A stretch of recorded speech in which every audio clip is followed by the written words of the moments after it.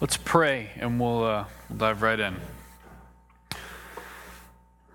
Lord, we come to you humbly this evening and we just ask that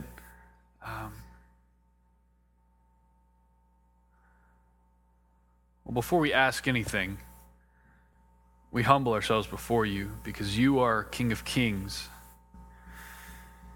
You are Lord of Lords. You are perfectly righteous. I pray, Lord, that as we dive into the study tonight, that you would give us a clear picture of who you are. Lord, all of our obedience depends on our view of you. And if we have a skewed perspective on who our God is, it will certainly negatively affect the way we live. We may do obedient things in the wrong way. We may do things that would otherwise be faithful, but with the wrong spirit, they're not faithful because we misunderstand our God. And as we look at Exodus 32 tonight, my prayer is that you would round out the view as is necessary for your children. My prayer is that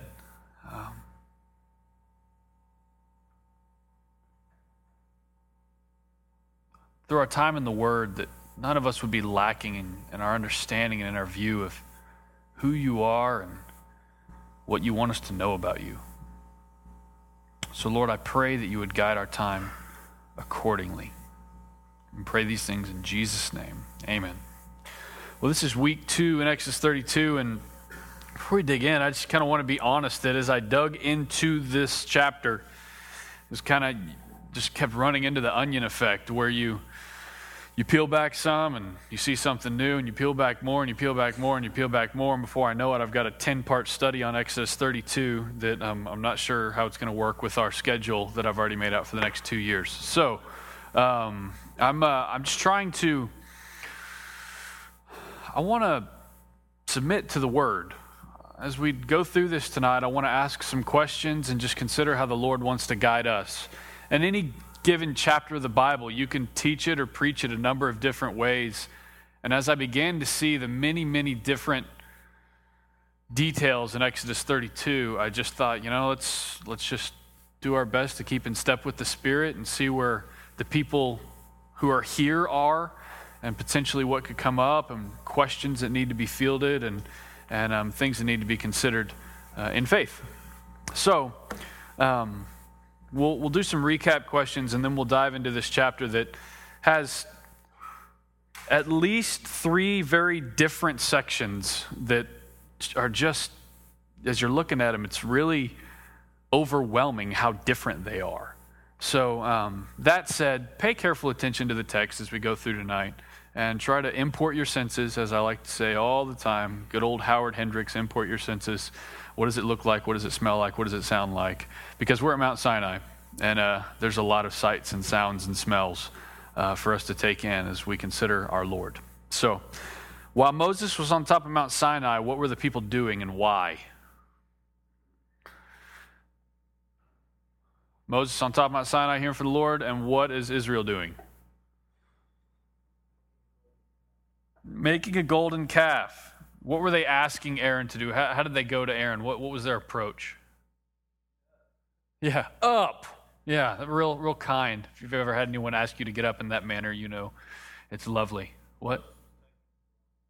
Yeah, it says when the people saw that Moses delayed to come down, then they asked. So there's an inefficiency in ministry that causes some people to lose their patience. And so one of the products of impatience is the golden calf, or one of the reasons for the golden calf was impatience. However you look at it, he delayed, and they did not like that. Okay, so they're asking for a god, an idol to be made, and the reason for that is that Moses delayed in coming down. So who did they go to? Who did they ask for that? Aaron, that's right. And Aaron is the appointed leader who was particularly known for his eloquent speech and his ability with words. And what did Aaron say?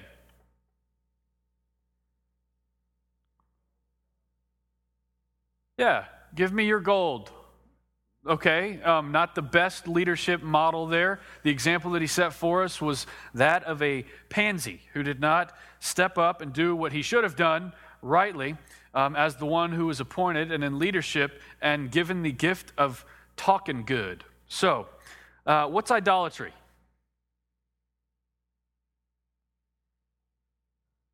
What?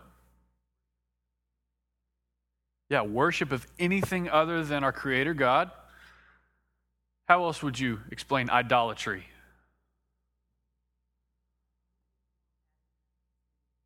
Anything you want badly enough to sin to get it. I like that. Little Petzold have an answer there?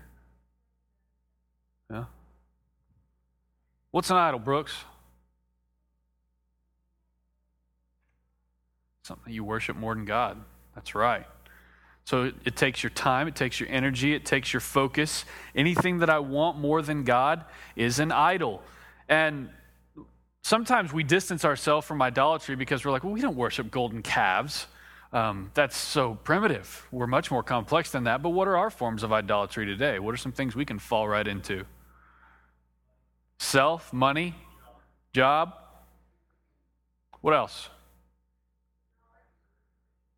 Knowledge, notoriety, reputation. What else? Security.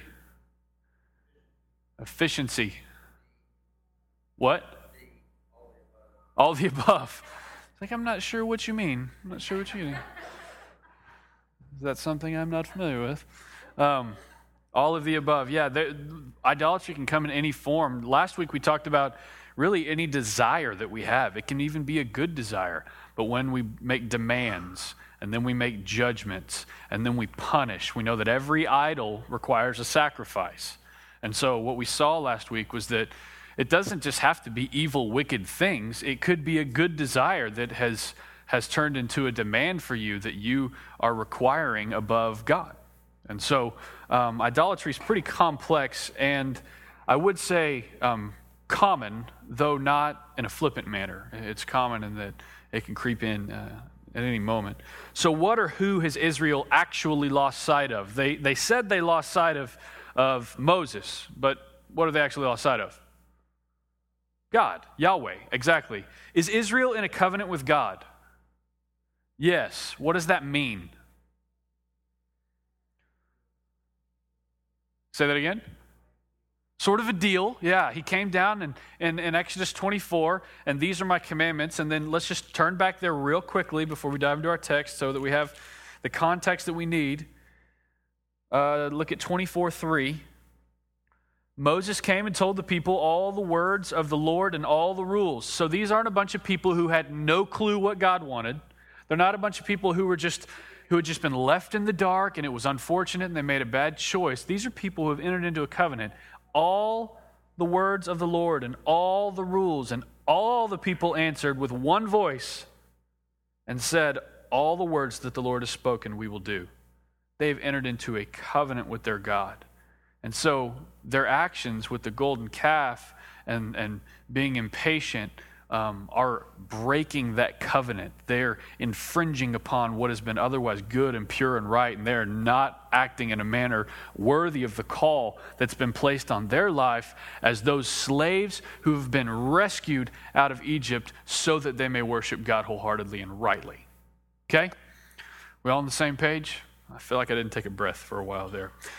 They're in covenant. To be clear, this situation is what it is because Aaron and the rest of Israel have allowed the fear of other things to drown out a proper fear of the Lord, and they have broken covenant with God. So that's what happened. They let a fear of other things drown out a proper fear of the Lord, and they broke covenant with God. And this week we're going to look at the consequences of such wrong fear and idolatry. What we're going to talk about tonight is the wrath of God. Now, this is something that God has, by his sovereign plan, the way he moves in infinite wisdom, when his people lost a proper fear of him, they lost sight of him, what came to sight for them was his wrath. Now, growing up, I heard nothing about the wrath of God. I mean, I went to a good church. I had a good church home. My parents both loved Jesus. Grew up in a pretty charmed household. 3 brothers, lots of fun. But I cannot recall any time where I heard much, if any, about the wrath of God, that God would be angry with us. The main focus was that God is love. God is love. God is love. God is love. And the John 3:16, and God so loved the world that he gave his only begotten son. He so loved the world. And it was more of a vastness than a specificity, which is what that verse actually is. He loved the world in this way, specifically, just such, just so. And so, for me, studying the wrath of God was something that I didn't really study much until I was teaching our students in 2004, and we got to Romans 1.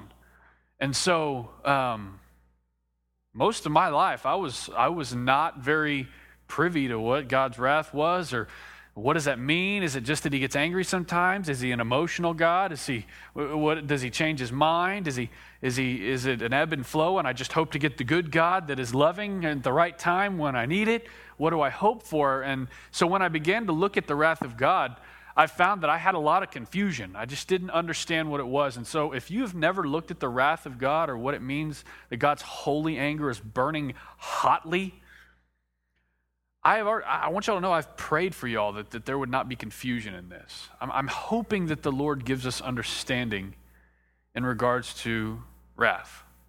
So I'm going to read verse 7 through verse 35 so that we can, this is a narrative, and because of the narrative aspect of the text, I want to read through the remainder of the chapter, and then we'll go back and look at some specifics. And I don't know how far we'll get into the specifics tonight. I just don't, so we'll have to see. Verse 7, and the Lord said to Moses, "Go down, for your people, whom you brought up out of the land of Egypt, have corrupted themselves. They have turned aside quickly out of the way that I commanded them."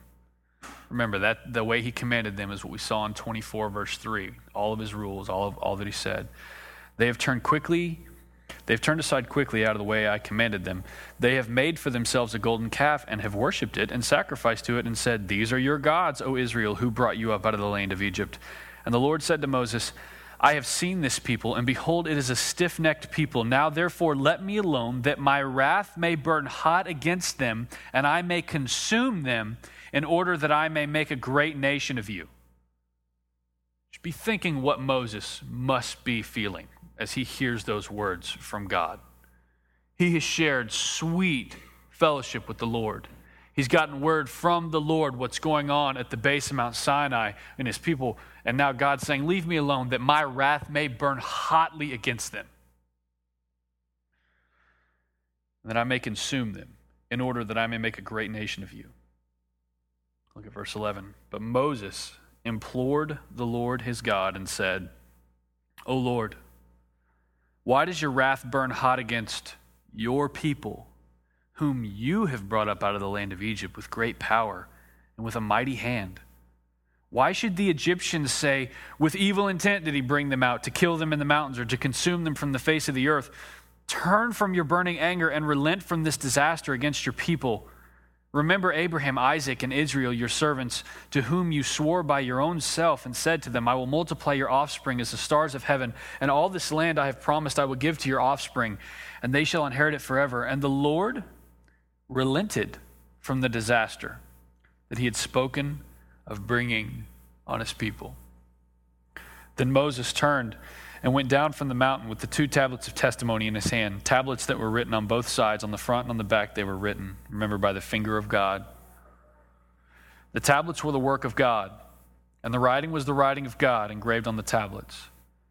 When Joshua heard the noise of the people as they shouted, he said to Moses, "There is a noise of war in the camp." Moses said, "It's not the sound of shouting for victory or the sound of the cry of defeat, but the sound of singing that I hear." And as soon as he came near the camp and saw the calf and the dancing, Moses' anger burned hot, and he threw the tablets out of his hands and broke them at the foot of the mountain. He did not drop them, he threw them. He took the calf that they had made, and he burned it with fire and ground it to the powder and scattered it on the water and made the people of Israel drink it. And Moses said to Aaron, "What did this people do to you, that you have brought such a great sin upon them?" And Aaron said, "Let not the anger of my Lord burn hot. You know the people, that they are set on evil. For they said to me, 'Make us gods who shall go before us.' As for this Moses, the man who brought us up out of the land of Egypt, we do not know what has become of him. So I said to them, 'Let any of you who have gold take it off.' So they gave it to me, and I threw it into a fire, and out came this calf." Craziest thing. Just pop, look, a calf. And when Moses saw that the people had broken loose, for Aaron had let them break loose to the derision of their enemies, then Moses stood in the gate of the camp and said, "Who is on the Lord's side? Come to me." And all the sons of Levi gathered around him.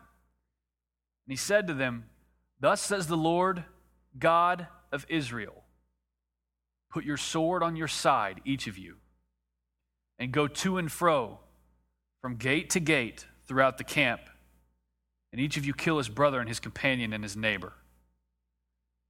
The sons of Levi did according to the word of Moses, and that day about 3,000 men of the people fell. Moses said, "Today you have been ordained for the service of the Lord, each one of you at the cost of his son and of his brother, so that he might bestow a blessing upon you this day." The next day Moses said to the people, "You have sinned a great sin, and now I will go up to the Lord. Perhaps I can make atonement for your sin." So Moses returned to the Lord and said, "Alas, this people has sinned a great sin. They have made for themselves gods of gold. But now, if you will forgive their sin, but if not, please blot me out of your book that you have written." But the Lord said to Moses, "Whoever has sinned against me, I will blot out of my book. But now go, lead the people to the place about which I have spoken to you. Behold, my angel shall go before you. Nevertheless, in the day when I visit, I will visit their sin upon them." Then the Lord sent a plague on the people because they made the calf, the one that Aaron made. That is a doozy of a chapter. My goodness. Whew. Very complex. I'm not sure how far we're going to get into it, but we can start with those first two verses in 9 through 10. The Lord said, "I have seen this people, and behold, it is a stiff-necked people. Now therefore let me alone, that my wrath may burn hot against them, and I may consume them in order that I may make a great nation of you." What are your observations of this verse? Anytime you study the word, you make a lot of observations. What observations do you have of this verse? It is very, very significant.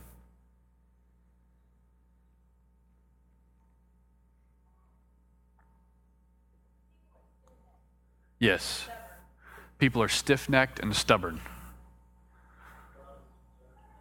God has observed that. Yeah.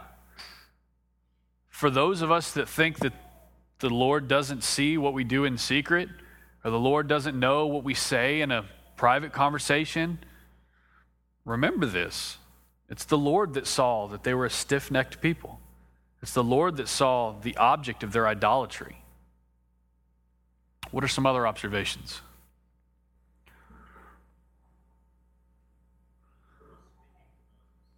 Lord speaking to Moses.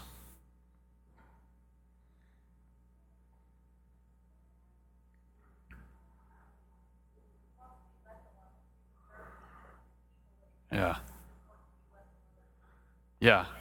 That's staggering. The Lord saying, "Leave me alone that my wrath may burn. I've seen what's going on.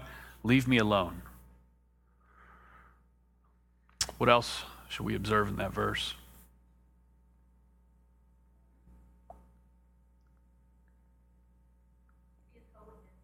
Yeah. Yeah. Yeah.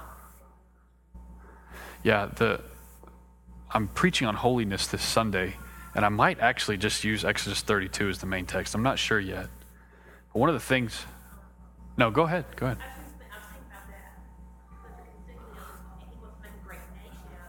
Uh-huh. Yeah. And so by consuming them, it's going to draw out the impurity of the nation so that they can separate. Yeah. Essentially, our pursuit of holiness, our pursuit of right living, our pursuit of doing what God has ordained of us and told us to and commanded us has everything to do with our understanding of his holiness. I can't pursue holiness if I don't understand God's holiness. I can't look at the aspects of my life and try to discern what's right and wrong and what can I move in? How can I be more faithful in these things? Where am I being impatient? Where am I being prideful? How can I put to death, the deeds of the flesh that I can just let slip by if I'm not watching closely? And the reality is we won't watch closely, and we will have no success in personal holiness if the holiness of God is not something that we understand and that we see. And so here you see his holiness as something that is consuming. It's a consuming holiness where he is saying, in my wrath, I will consume the wickedness because I'm holy, and that cannot dwell in my presence. Sin separates us from God. That's a biblical sort of foundational truth.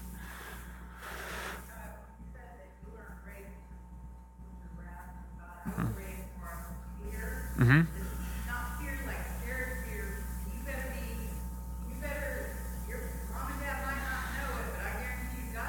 Yeah. Yeah. Yeah. Yep. Maybe reverence. Yeah. Yeah. Yeah. Yeah. Yeah. What are Moses' options at this point?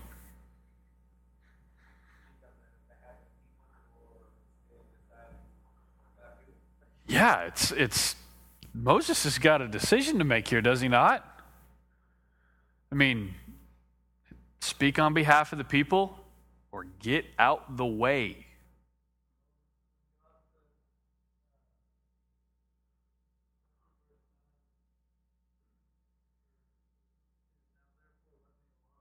Yeah.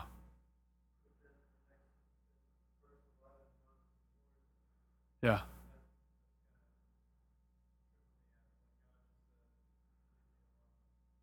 Yeah, this is really significant. Mm-hmm. Yeah. Yeah. Yeah.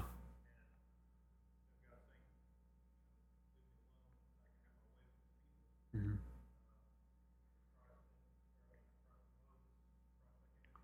Yeah. Yeah. Yeah. Don't you dare spoil my study for me. I mean, you're stealing thunder. You are stealing thunder. No, you're exactly right. I mean, there's a Christ likeness that we get to observe here that is awesome. Here we're seeing the wrath of God. What are some misconceptions that people have about God's wrath?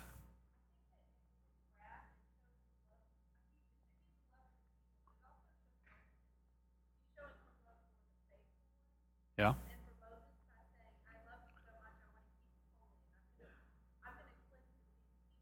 Yeah. Yeah. Yeah. Yeah, so the misconception would be that we think that wrath is the opposite of love. Is the wrath the opposite of love? No, absolutely not. Yeah. Yeah. Yeah. Yeah, for the moment, all discipline is painful rather than pleasant, but later it yields the peaceful fruit of righteousness to those who are trained by it. That's a love that's being expressed in a discipline. And so we see that, wrath is not the opposite of love. They're not opposites. It's not some capricious God that is, I'm angry today, but I'm appeased on this day, and I'll be loving. That's not how it works. That would be a misconception. What are some other misconceptions that people have about God's wrath? Yeah. Yeah. Yeah. Yeah. What would happen? The way you just put that was awesome. If you don't see his holiness, his wrath will seem unjust to you. What if I was to go on every news station tomorrow and talk about the sin of our nation and say that God's wrath is towards unrighteousness because of that sin? What would the general response be to something like that? Vilified. For what? For being what? Intolerant, unloving, judgmental, crazy. Say that again. Exactly. Yeah. If you do not see that holiness, wrath means nothing. Wrath just seems odd and awkward and weird. This doesn't he just want me to be happy kind of thing can lose sight of the wrath of God. And so if in the holiness of God, And so that's why when those kinds of things come up, like on the news, in the media, whatever, someone says something about God, people cringe because holiness is not something that they are beholding regularly. If I am not beholding the holiness of my Lord, and someone reminds me of his wrath, it will hit me sideways, and I'll be like, well, what about? And I'll have a lot of examples about things that would be more comfortable for me. Biblically, what would y'all say is God's wrath? Surgical? Not out of control. That's a big one. Yeah. Mm-hmm. Yeah.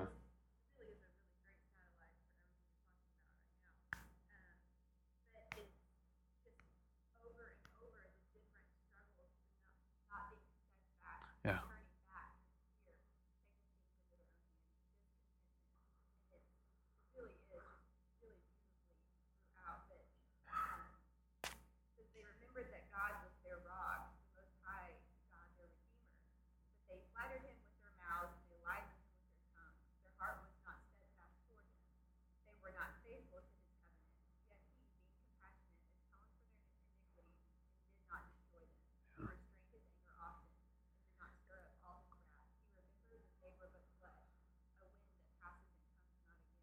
Yeah. Yeah.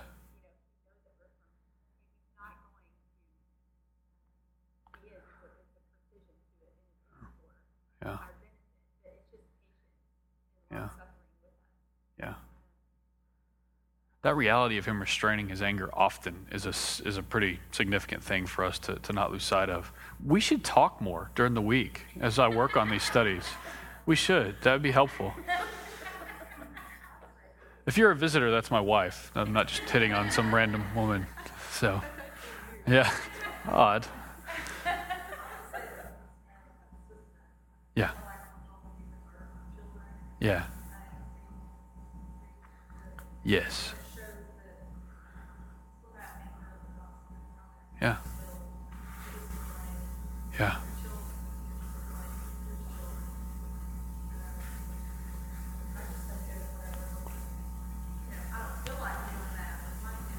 Yeah. Yeah. Yeah, I've always had a fear of my children, which dad are they going to get today? Are they going to get the one who's in a good mood because he got a good night's sleep, or are they going to get the guy who's angry about everything? And I don't want that for my children, and that's a great point, that he's consistent in it. He's not inconsistent and flying off the handle, and that reality of him restraining his anger every day. I mean, we all are all sinners, all fall short of the glory of God, and are in need of redemption every day, every single day. And so the Lord provides for us in that. Romans 1:18. Go ahead and turn to Romans 1:18. I just want y'all to see this. If you have it underlined in your Bible, underline it and consider it. Anytime I talk about wrath, this is just so helpful for me. You guys have heard me say it a lot, but I want you to see it in your own Bibles, and I want you to connect with it.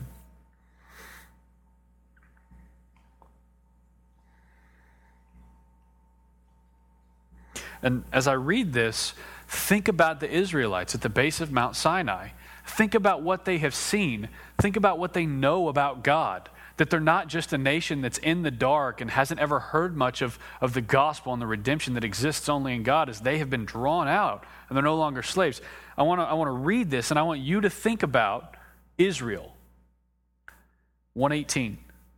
For the wrath of God is revealed from heaven against all ungodliness and unrighteousness of men, who by their unrighteousness suppress the truth. For what can be known about God is plain to them, because God has shown it to them. For his invisible attributes, namely his eternal power and divine nature, have been clearly perceived, like when the water parted and none of the Egyptians made it through, and when you had a pillar and a cloud following you and guarding your rear, when you saw the plagues, when your firstborn weren't killed by the winged destroyer, clearly perceived, ever since the creation of the world and the things that have been made. So they are without excuse.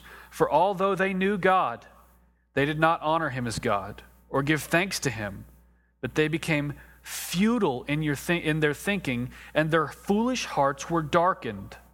Claiming to be wise, they became fools and exchanged the glory of immortal God for images resembling mortal man and birds and animals and creeping things and even golden calves, you may add. I mean, that's what happened to Israel. That's why God's wrath has been kindled.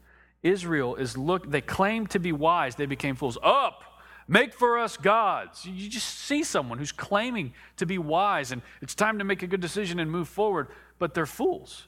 They've lost sight of God. And his wrath is towards that unrighteousness, because unrighteousness suppresses the truth. The truth about God cannot be seen in the way that they are living. It is misrepresenting the one who has drawn them out of the slavery that they had only known before he heard their cry. How have the actions of Israel suppressed the truth of God? Specifically.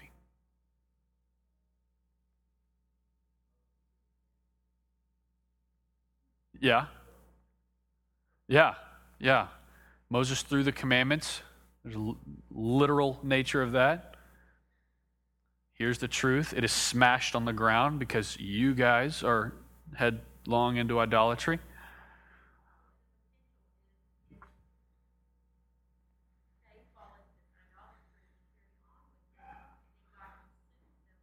Yeah.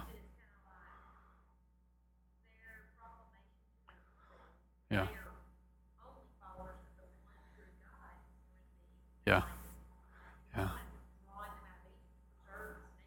Yeah. Yeah. Yeah.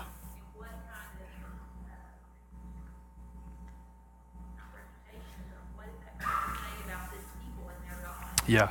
Do y'all know remember how many men fell that day? 3,000. How many men were in Israel?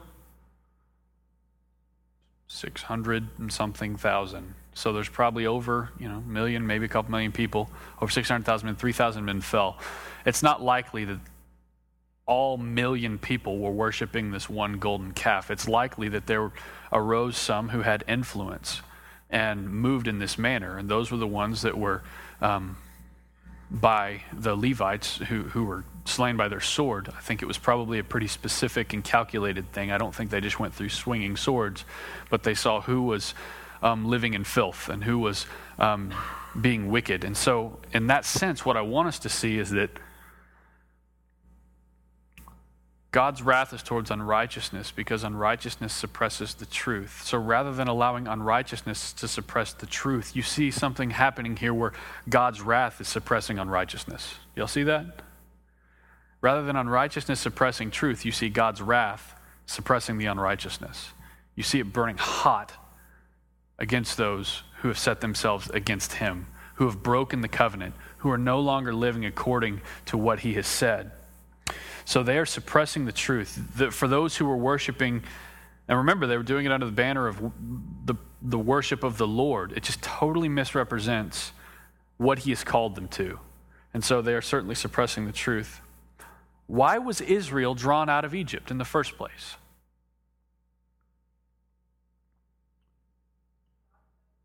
Because God chose them, and for what purpose?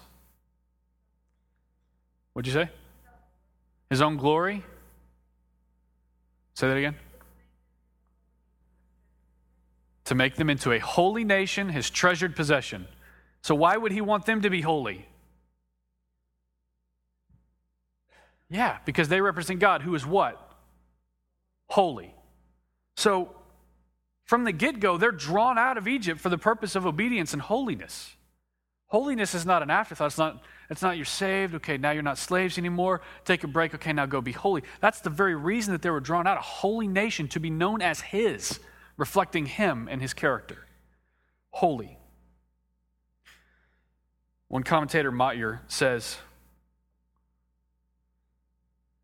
the Sinai experience brought the Lord's holiness home to the people so that momentarily they experienced the fear of sinners before the Holy One. This is one of the first times that we see this in Scripture as we're going through from beginning to end. We see that Israel has pursued idolatry, abandoned the covenant, and we're seeing for the first time since they've been freed what God's response is to this. It's being brought home to them, how he is holy, and they're experiencing the fear of sinners before the holy God. The fear of sinners before the holy God. Hebrews 12 actually, here, turn over to Hebrews 12, verses 18 through 29.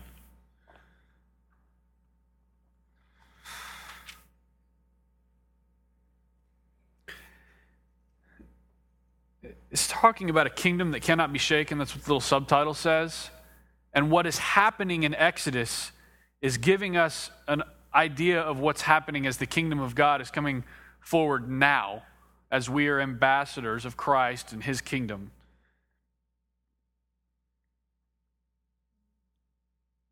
Patrick, do you remember it? Remember when we memorized it? You've memorized these verses, bro. I've heard you say them. I think I gave you a piece of candy or something. Hebrews 12, 18. For you have not come to what may be touched, a blazing fire and darkness and gloom and a tempest and the sound of a trumpet and a voice whose words made the hearers beg that no further messages be spoken to them, for they could not endure the order that was given. If even a beast touches the mountain, it shall be stoned. Indeed, so terrifying was the sight that Moses said, I tremble with fear. But you have come to Mount Zion, and to the city of the living God, the heavenly Jerusalem, and to innumerable angels in festal gathering, and to the assembly of the firstborn who are enrolled in heaven, and to God, the judge of all, and to the spirits of the righteous made perfect, and to Jesus, the mediator of a new covenant, and to the sprinkled blood that speaks a better word than the blood of Abel. See that you do not refuse him who is speaking. For if they did not escape when they refused him who warned them on earth, much less will we escape if we reject him who warns from heaven. At that time his voice shook the earth, but now he has promised, yet once more I will shake not only the earth, but also the heavens. This phrase, yet once more, indicates the removal of things that are shaken. That is, things that have been made, in order that the things that cannot be shaken may remain. Therefore, let us be grateful for receiving a kingdom that cannot be shaken, and thus let us offer to God acceptable worship with reverence and awe, for our God is a consuming fire. What happened with the Israelites at the base of Mount Sinai was to warn us and to encourage us that we would offer to God acceptable worship with reverence and awe, for our God is a consuming fire. So Mediator says the Sinai experience brought the Lord's holiness home to the people so that momentarily they experienced the fear of sinners before the Holy One. Likewise, while they had truly committed themselves to obey the Lord's law back in Exodus 24, it was not until the incident of the golden calf that they faced the full seriousness of the call to obedience, the Lord's stark refusal to compromise regarding his law, and the dire consequences of breaking it. So my question is, in present-day language, how would you describe the seriousness of our call to obedience? They were experiencing it for the first time in a significant manner here at the base of Mount Sinai, the seriousness of their call to obedience. How would you describe the seriousness of our call in 2012 to obedience?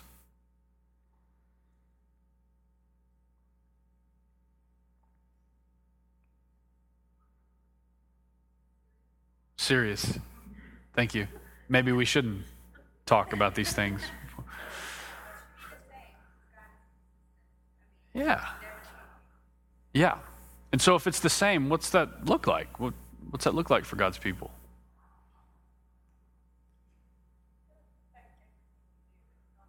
Yeah. Yeah. Life-changing. It affects everything that we do. That's where Romans 12 says, I appeal to you to present your entire lives as a living sacrifice, holy and acceptable to God. It affects everything. You should pay attention to every detail. As we went through John, we ran into the arm-hacking, eye-gouging pursuit of holiness. Y'all remember that? If your eye causes you to sin, gouge it out. If your hand causes you to sin, chop it off. That's the seriousness with which we are to pursue holiness and obedience to our Lord. And I don't know if we get it. I don't know if the church is marked by that white-hot pursuit of holiness, eye-gouging, arm-hacking pursuit of holiness, a view that says God is so good and so pure and so holy that it will affect every single decision that I make because I am called to present my entire being to Him as an act of worship, not to be conformed to the world, but to be transformed by the renewal of my mind, specifically a mind that thinks of the holiness of God so that we can test what is good and acceptable and perfect and pleasing to Him. This is a high call. God does not place some minimal, lame call on our lives. It's all about His holiness. There's no room for Santa Claus in there. That's a good point, I think. I want to ask you to expound on it, but I'm scared to. Yes. There's no Santa Claus Jesus that sweeps it under the rug and just brings us good gifts at night if we're good boys and girls. I'm feeling it.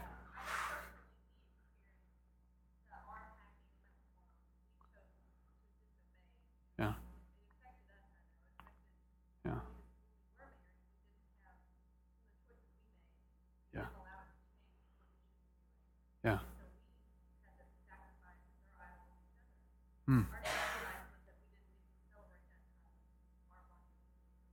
Wow. Yeah. Thanks for your honesty in that. That's sweet. There's reconciliation in that, as y'all are seeing how to pursue that holiness. I don't think what we did was right, but I also don't think it would be personal had that not happened. God Yeah. knows everything. Yeah. There's reasons for everything, so I think it allows me to be more personal with them. Yeah. It is something we're holding accountable for, and I'm glad. Yeah. That is a sweet testimony. Sweet. In verse 20, we had the calf ground in the powder, and he scattered it on the water, and then he forced it to drink it. Yeah. That's pretty awesome. For y'all who don't know what awesome is, that's awesome. It's pretty hard, but just even to jump off what Haley said, when we turn our backs on God, we suffer from like amnesia. Mm-hmm. We don't realize what our identity is in God, so we have no regard for that at all. Mm-hmm. And whether it's discipline, whether it's drinking ashy water of that God that you made, God causes you to remember who you were before. Yeah. And causes you to fall into reconciliation. Yeah, that picture of them drinking that in and it going through to be light about it. Digested is the word we'll use. It's a picture of His wrath suppressing the unrighteousness. It's taking that idol and it's turning it into what it deserves to be digested. In what ways might it look like we expect God to compromise with us?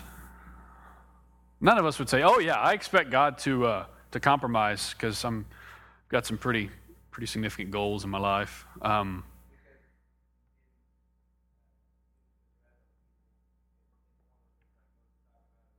Yeah.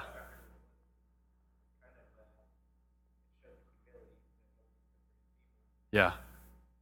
Yeah, you see a humility that Moses took for his people, so we could look at that text and say, well, there's a compromise there. Maybe we just need a guy like Moses to talk to God for us so that it'll help us out so I can get what I want. They did not get what they wanted. We read the whole chapter on purpose. How how else could we act today as if we expect God to compromise with us in regards to holiness?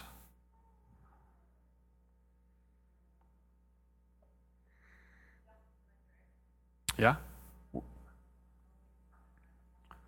Yeah, not surrendering and compartmentalizing. Those are significant. What does it mean to compartmentalize? How does that actually play out? And how could it look like we are compromising?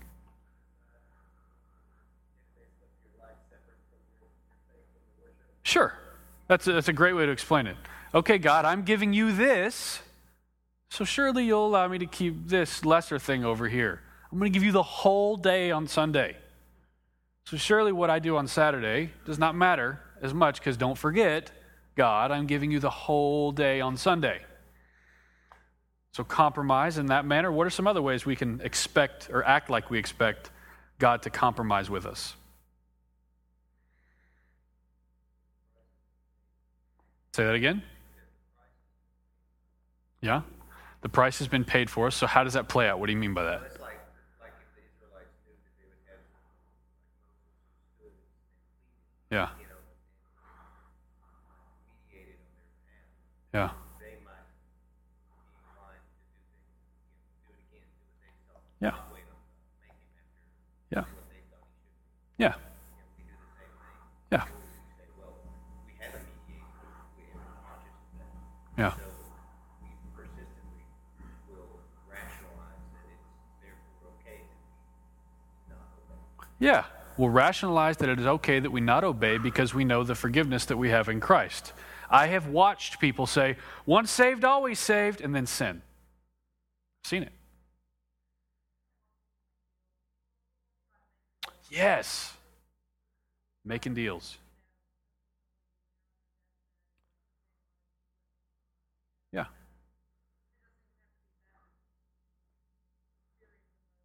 Yeah.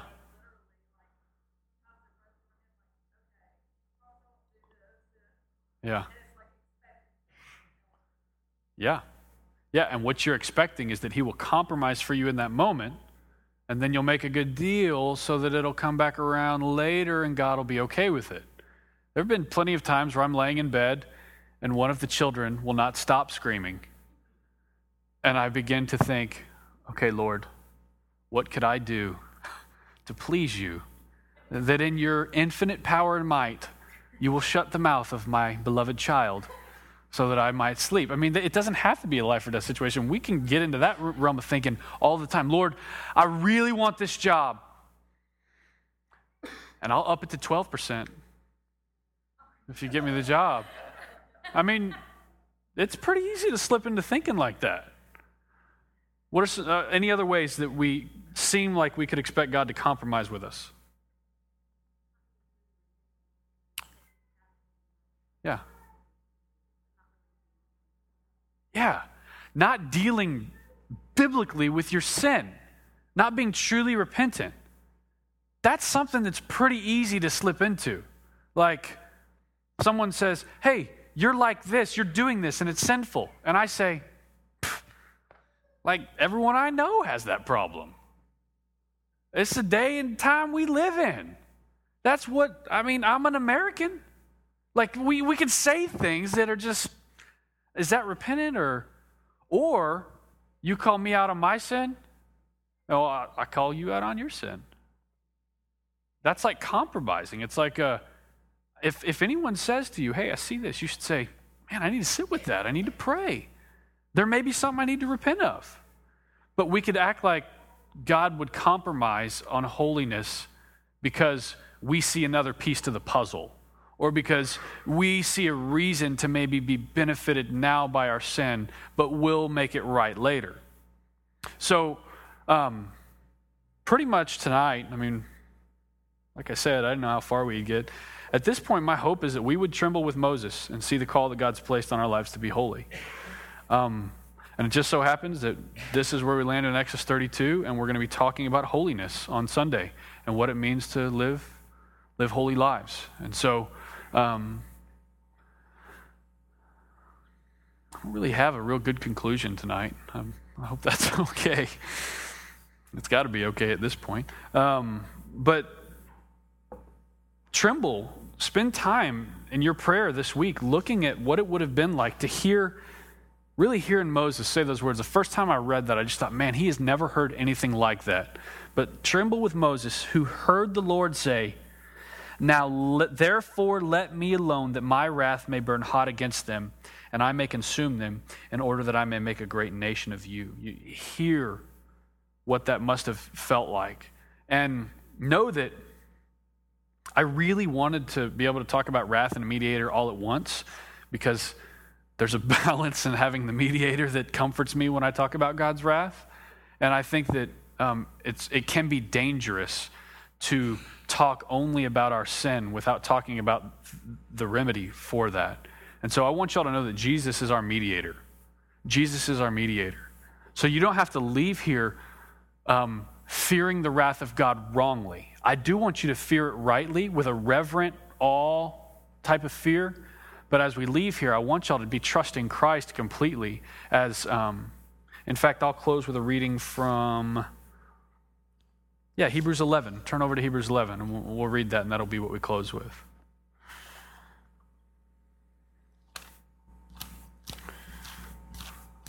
And we'll talk more about this next week or week after.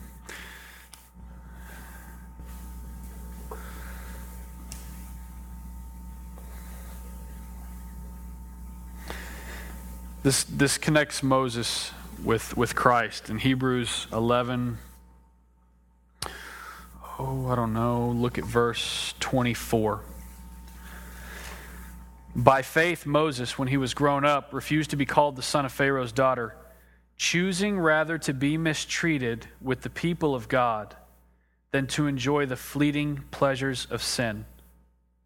Choosing rather to be mistreated with the people of God than to enjoy the fleeting pleasures of sin, he considered the reproach of Christ greater wealth than the treasures of Egypt, for he was looking to the reward.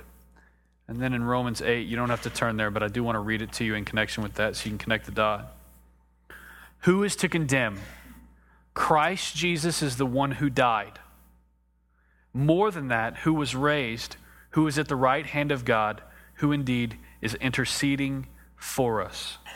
And then it goes on to talk about how nothing can separate us from the love of Christ.